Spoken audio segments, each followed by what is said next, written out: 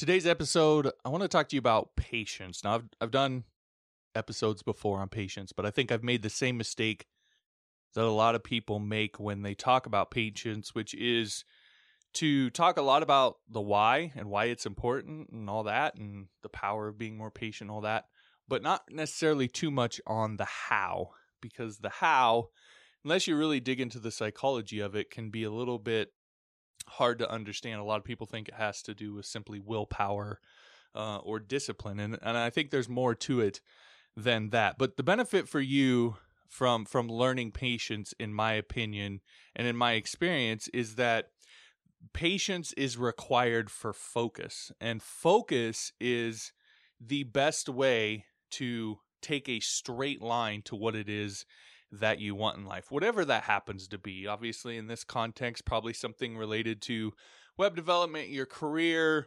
money, all those sorts of things. But it could be relationships, it could be anything. The things that you want out of life, there are steps that you're going to have to take to get there. And a lot of times what happens is a lack of patience and a lack of discipline, in a sense, on that part, leads to us running 100 miles an hour in 100 different directions and ultimately getting nowhere. So when you can learn patience, you can learn to be more focused, more disciplined, and take a much more direct route to getting what you want in life and ultimately get those things faster. So that's what I want to show you how to do in this episode. There's a lot of developers who have a lot of opinions about what you need to do this coding thing for a living and be good at it. But I often find that their opinions tend to be better for them than they are for you. And that's part of the reason why I created this podcast, to cut through the crap and give it to you straight. And you won't always like me, you won't always agree with me, but I will tell you the truth. I'm John Morris, and welcome to the John Morris Show. Now let's quit the yakking and get to it.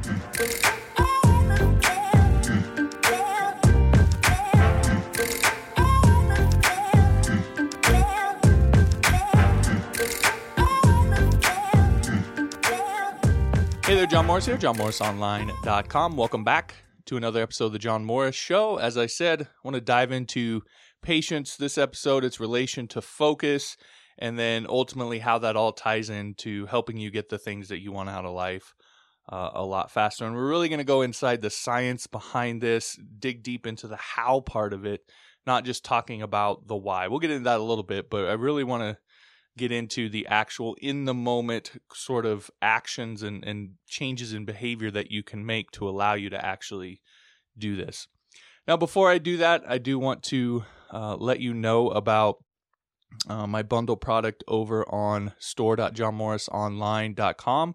If you haven't heard me talk about this in any of the past episodes, in that bundle, you can get all 6 of my flagship courses. So PHP 101, Upwork 101, the No BS Guide to Get More Done, the Spammer's Guide to Get Clients, my newly released How to Submit form data, HTML form data to a MySQL database using PHP, and so on and so forth. All the details are over there, but the nice thing about that is normally all 6 of those courses would cost you $122, but you can get it for just $49. So $73 off the price, something like that.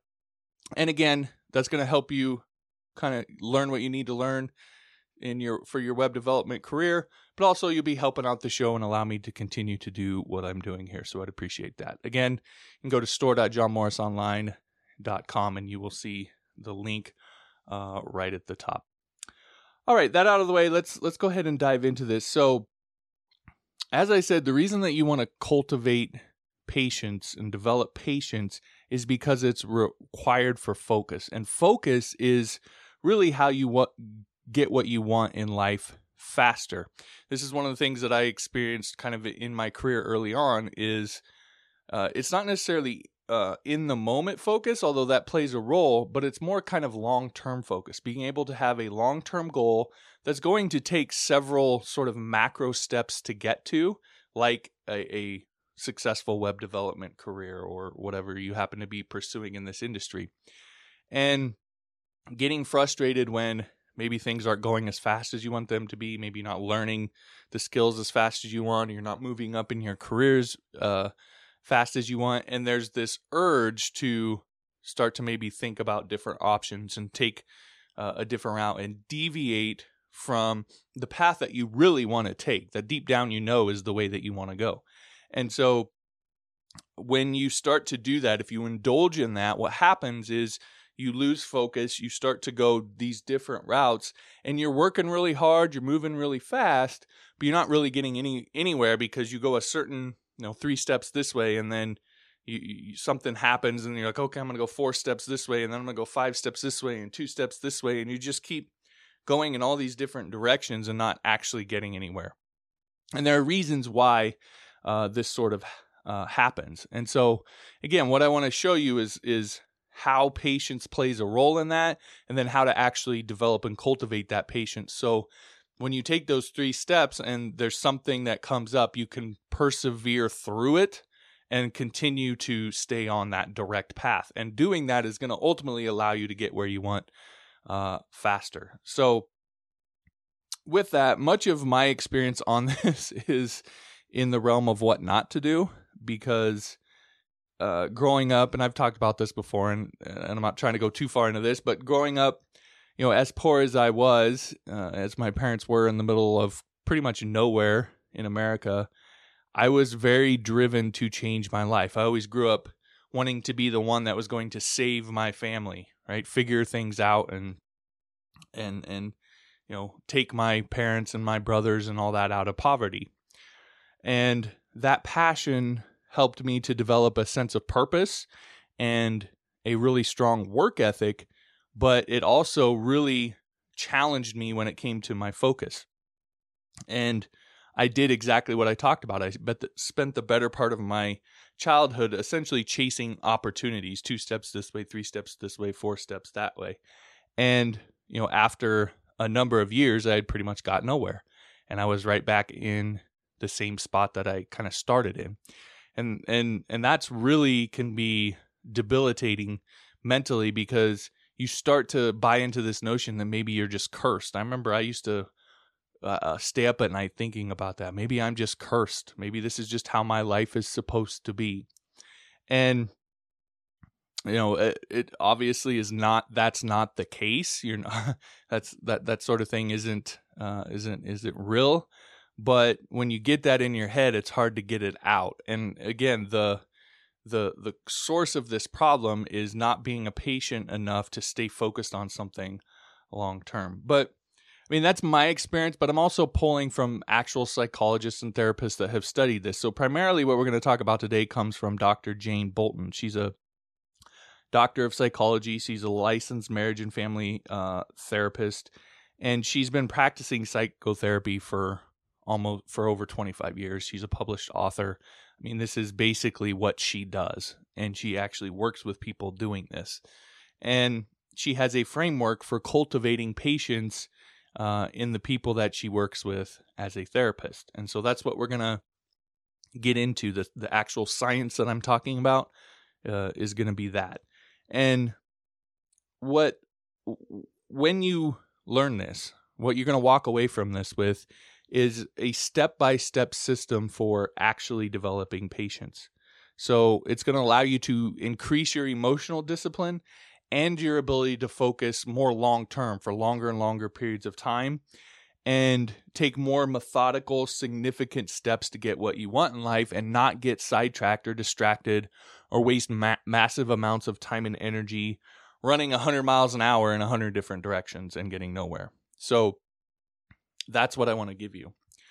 So the first thing, kind of the big concept behind this actual science, is to understand that patience is a skill. It's not something you're just born with, or you have a certain amount of patience, or it's not.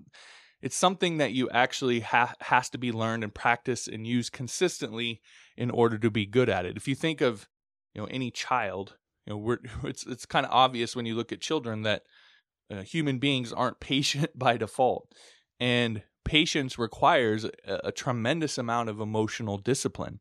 And that's a kind of thing that you actually have to work on. And it can be cultivated through learning what the process for developing it is, and then actually practicing it kind of day in and day out.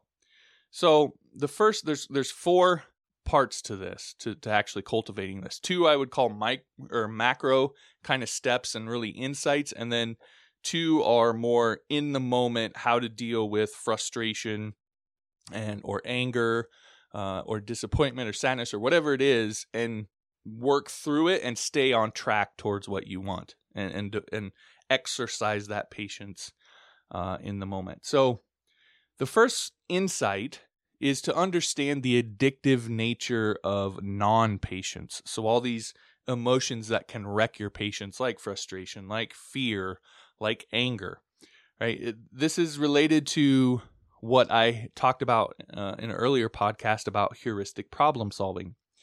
When we react to certain situations in certain ways, that creates actual neural pathways that make it easier to react that same way in the future. It's just part of our biology. So when you react to fear, let's say, by giving up on a certain path and trying to come up with a new idea, and then coming up with a new idea and then going that way, if that's how you react, that creates a pathway that the next time you're faced with that sort of situation, that becomes the default urge for you to act in that way. And so when you come over here and you start going down that path, and you experience a little bit more discomfort or something in your way, you are now programmed to react by ditching that path and going another route.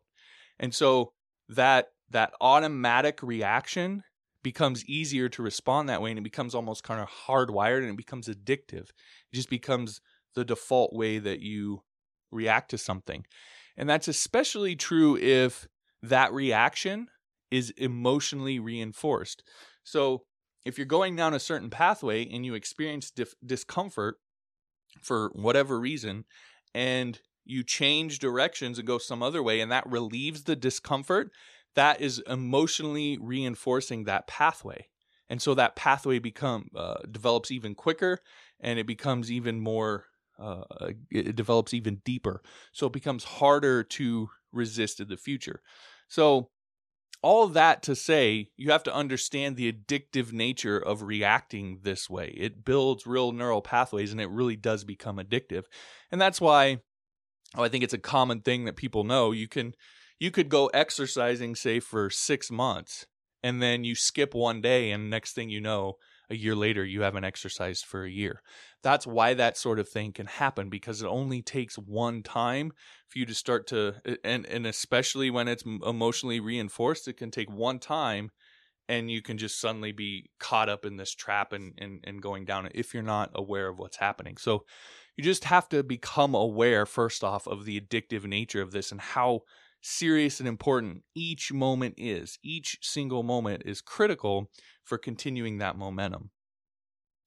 The second thing then is to embrace the discomfort, because as I mentioned, what our reaction actually is a reaction to discomfort, to something that's painful. And it is natural, kind of human, animal, I would say life in general. The natural reaction and instinct is to move away from things that you encounter that are painful. So it makes sense that that would be what we would do. And when we experience a certain discomfort when pursuing a goal, what happens is we start to see that discomfort as a roadblock. So maybe it's emotional pain about learning, let's just take learning how to code, right? There's a point in there for most people where you get really frustrated and you feel like maybe I'm not smart enough for this, or this isn't what I was meant to do. And there's all these things that can come up for you there. Or when you get into your career, it's like, man, I just learned how to code. I should just be able to get a job. Now I got to learn all this stuff when it comes to getting clients or getting work. And like those moments can become of frustration, can start to look like roadblocks. And if we're not willing to embrace the discomfort of that and just continue to keep doing what we're doing and move through that roadblock, then that's what happens when we say, okay, I'm not willing to go through that emotional pain. So now I'm going to try this other route, and let's just hope there's no emotional pain down this route. And the reality is no matter what route you go down, there's going to be some sort of emotional pain.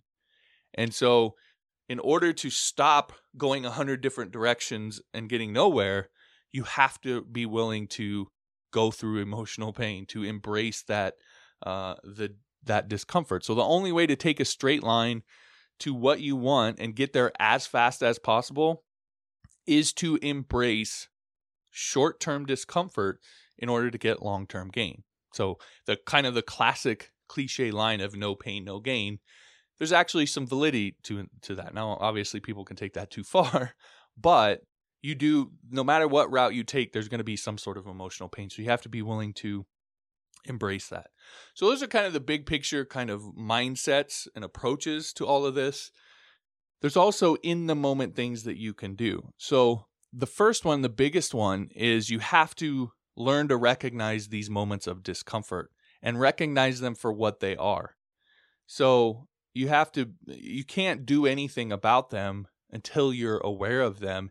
And you have to be not just aware it's happening, but aware what it represents. Aware that this represents a real roadblock, that this moment is serious, it's critical, and I can't just brush it off, or I can't indulge just this once, because that's going to kick in that addictive nature. That's going to start me down a path that's going to be really hard for me to get off of, and it's going to stop me or delay me or derail me from getting the things that I ultimately want in life. So it's not just becoming aware that it's happening. You have to do that. You do have to do that first, but also aware what it represents and how important and how critical and how pivotal this moment is for you to get right. Okay, so that's the first thing. Learn to recognize these moments of discomfort. And then the second thing is to manage self-talk. And the big idea here is thoughts create emotions. Emotions don't create thoughts. Now, a lot of people, when you say that their experience is so counter to that they're like, what? No. But this isn't just me, my opinion. This has been very, very heavily studied by therapists and all sorts of people. And this is the basis for what's called cognitive behavioral therapy, which is the most widely used evidence-based practice for improving mental health. This is the way, for the most part. You still have some Freudian people, but this is the way, for the most part, if you go to a therapist, that you are going to deal with whatever happens to be you dealing with. And the reason why is because it's actually been studied. They can test it and test the results, and people actually get results from this. And the base idea is that thoughts create emotions. That when something happens to you, the way that you react to it has to do with what's in your head. And it may not be that there's any sort of it can feel like an instant reaction, but the reaction that you're having is all based on the content of everything that you've learned up to that point, everything that you've experienced to that point, all of the stuff that's in your head that you know, that affects the reaction that you have, which is why different people react to different situations differently. If thoughts didn't create emotions, if emotions were just automatic responses, we would all react to the same stimuli the same way. So you have to understand that it is ultimately your thinking, your long-term, it's your beliefs about things. It's also your in-the-moment thoughts that you allow yourself to indulge in that create the emotions that derail you. Now, the good part about that is you can control your thinking. So you can change your thoughts. And because of that, you can change your feelings and react differently to situations. So there's an empowering part of this whole thing. So with all that said, like I can always say here, that's a lot to throw at you. I want to give you some kind of hard, fast things that you can focus on and do to dig into this. So the first one is what I would call an in-the-moment ritual or routine or process of dealing with these moments of discomfort, because it really is individual moments that can derail you. And if you can master those moments, you can give yourself a lot better chance of remaining patient, remaining disciplined and focused, and keeping on that straight line towards what you want. So the first thing is kind of just recognize what's happening. We talked about awareness. The first step is to just recognition. And you do that by having now watched this, hopefully turning up your sensitivity and your awareness meter to your feelings, and making kind of a bigger picture commitment that when you're feeling something, that you're going to really stop and take a step back and sort of dig in on that. So you have to recognize these moments of, I'm being impatient, I'm frustrated, I'm feeling emotional. Let me take a step back and figure out what's going on here. The second thing is then, as we mentioned, embrace it, or really more importantly, don't react. Don't just fall into that automatic kind of way of being. I always experienced this when I started I've gone through periods of my life where I would cut out, say, pop, or I'd cut out sweets, or these sorts of things. And sometimes those things had become a kind of default part of my life. So several years ago, when I would take my son Davin, still went to school, and he was in kindergarten, one of the situations was his older niece that lived with us. Her school started at she had to be dropped off at 7 a.m. And his school, he didn't have to be dropped off till 8:30. But we lived about a half an hour away. I was taking them kind of to the other side of town to a little bit basically better school. And so to drive back home, but from that 7 o'clock, to get back home about 7:30, and then have to leave back and go back at 8 and make this half-hour drive, it didn't really make sense. So what we would do is we'd drop her off, and then we would ultimately go to his school and just wait outside the school, and I would drop him off. But what I started doing to kind of, as a little treat for him, is we'd go to the gas station. Well, I got in the habit of, I'd get a coffee, but then the gas station had these really tempting donuts that I started eating, and I just started getting in this habit every morning of going to the gas station, getting coffee, getting a donut, and then going and sitting and waiting. Well, at first it started off with one donut, and then it was 2 donuts, and then I was starting to get to the point where I was like, maybe I should do a third. And this habit was growing into something that was actually starting to gain weight. It was starting to become a little bit of a problem. And so when I decided I needed to stop that, one of the things that would happen is I was still going to go get my coffee and do that part of it, but I just wouldn't get the donut. And some days I would be tired or not really paying attention. I'd be thinking about something else. And I would find myself at the donut thing, pulling out the donuts. And I really had never kind of consciously made a decision on it. It was just how I naturally reacted. It's like when you're driving a car and you're used to going to a certain place, but you're going somewhere else. And next thing you know, you find yourself driving to the place that you always drive to. And you're like, what am I doing? And then you got to turn around and go back the other way.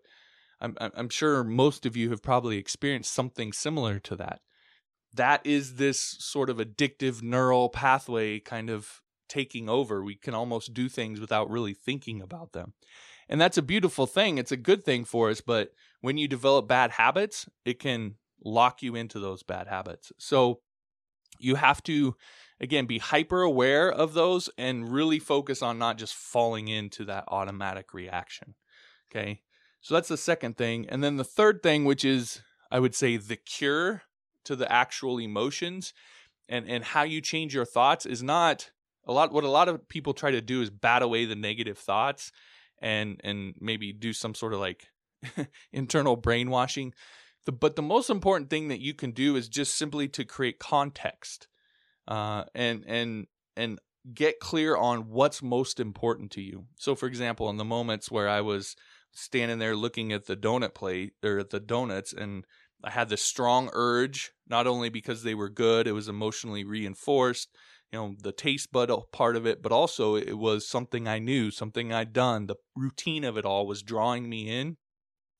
The way to get out of that is for me to get clear on what's more important to me, this moment, in the moment right here, and how that's going to taste and all that, or my health, being alive 20 years from now for my kids, being able to go and run and play, and the sense of accomplishment and pride of losing, all that sort of thing. What's more important to me?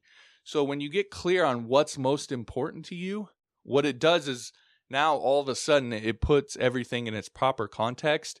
And this emotional reaction that you're feeling also almost kind of starts to sound trivial in comparison to the things that really matter to you. You're like, why was that such a big deal? Like, duh, like, no, I'm not doing that.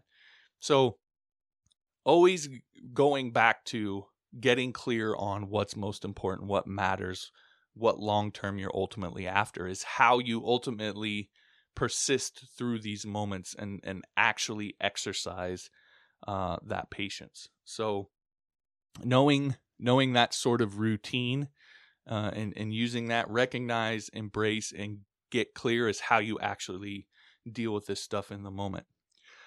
So the second tip, I know that was a really long one, but the second tip is you need to practice this stuff.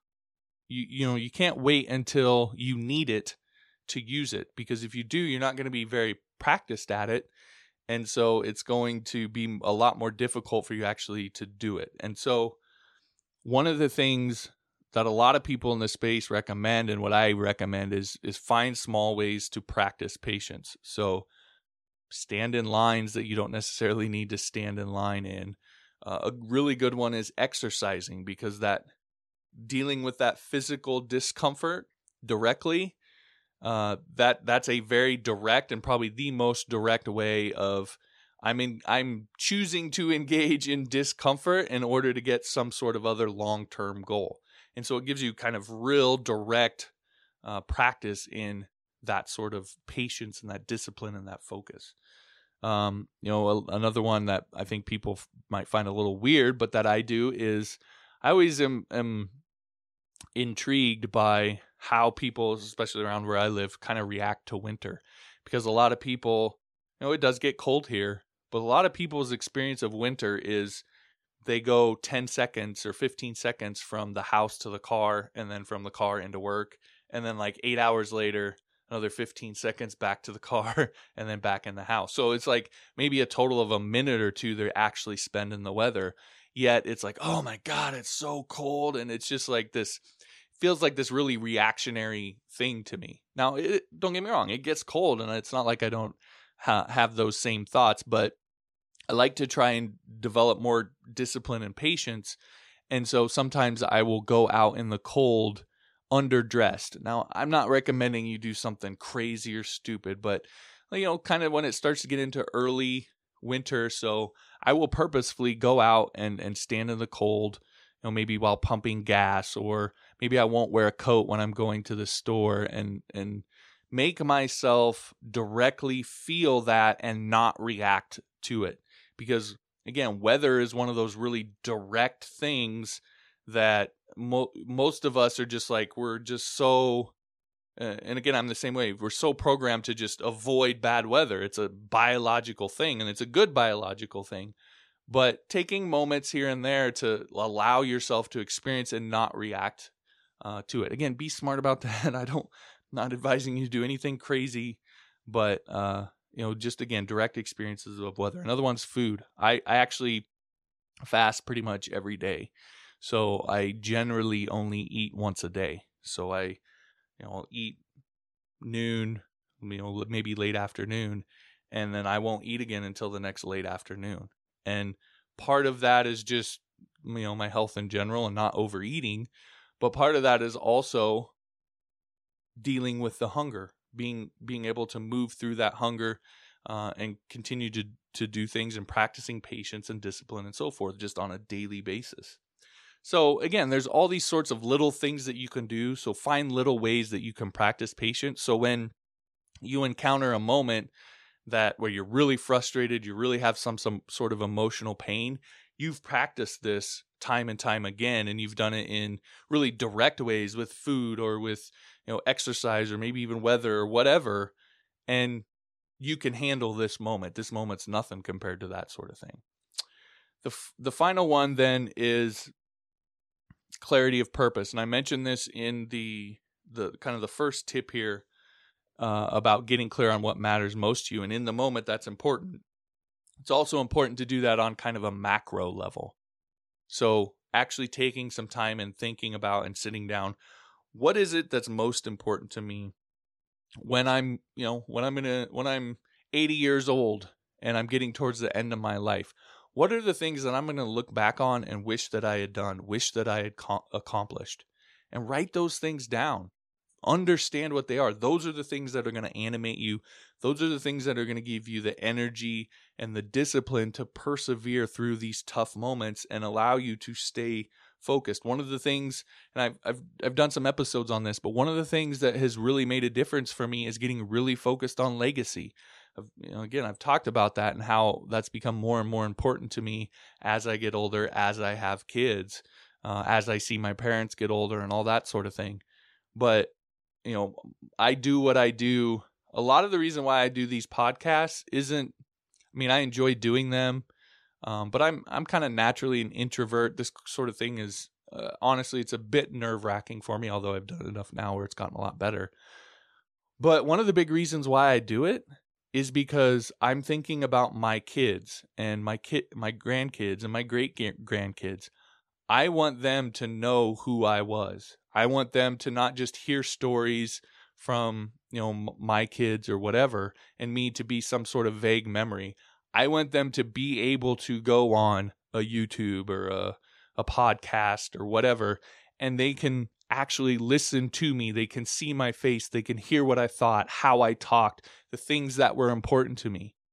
And so a big part of why I'm doing this and why I've kind of made the switch to just talking about what I want to talk about is because, 100 years from now, I want my great grandkids to be able to see who their great grandfather was. That's important to me. That's become more and more important to me as I've gotten older, and my own kids and all that sort of thing. So that is, and that having that focus has really changed my approach to a lot of things and really allowed me to be a lot more focused on what matters to me. It's also one of the reasons why I've started putting out a lot more courses as of late, because again, I want my grandkids to be able to look back and look at what I did, and I want them to say, oh, my gosh, like he did a lot of stuff. He put out a ton of information. His output was incredible. Say what you want about the content of it or whatever, but the volume is insane. And I feel like I have that in me. I have so many different things that I want to talk about and I think about and that matter to me and that I feel like I can provide value on, that I feel like that I'm capable of doing that. And so I'm doing it. It's for my business. It's because I enjoy it. But a big part of it is because of legacy, because how I want to be remembered. So when you can get clear on those sorts of things, they can really drive you through a lot of emotional pain and help you to get laser focused on what matters and take really methodical steps towards those. And there's nothing that can knock you off track. So again, clarity of purpose. All right. So again, that's a lot of stuff. Maybe if you just listening, maybe go back and re-listen, maybe take some notes if necessary, or just take some time to think about these things and figure out ways. Again, you don't have to be 100% perfect, but getting clear on what matters to you, being able to recognize these moments of discomfort. Just a couple small changes that you make can make a huge difference in helping you get what you want out of life and get it a lot faster. So, all right, that'll do it for this episode. If you liked the episode, be sure to like it. If you want all the past episodes, all the subscribe links for the podcast, all that sort of thing, you can head on over to johnmorrisshow.com. While you're there, I'd appreciate if you'd click the Start Here link and follow through the instructions to rate and review the podcast over on iTunes. That helps spread the word about the podcast. I would really appreciate that. And again, that'll do it. Thanks for watching. We'll talk to you next time.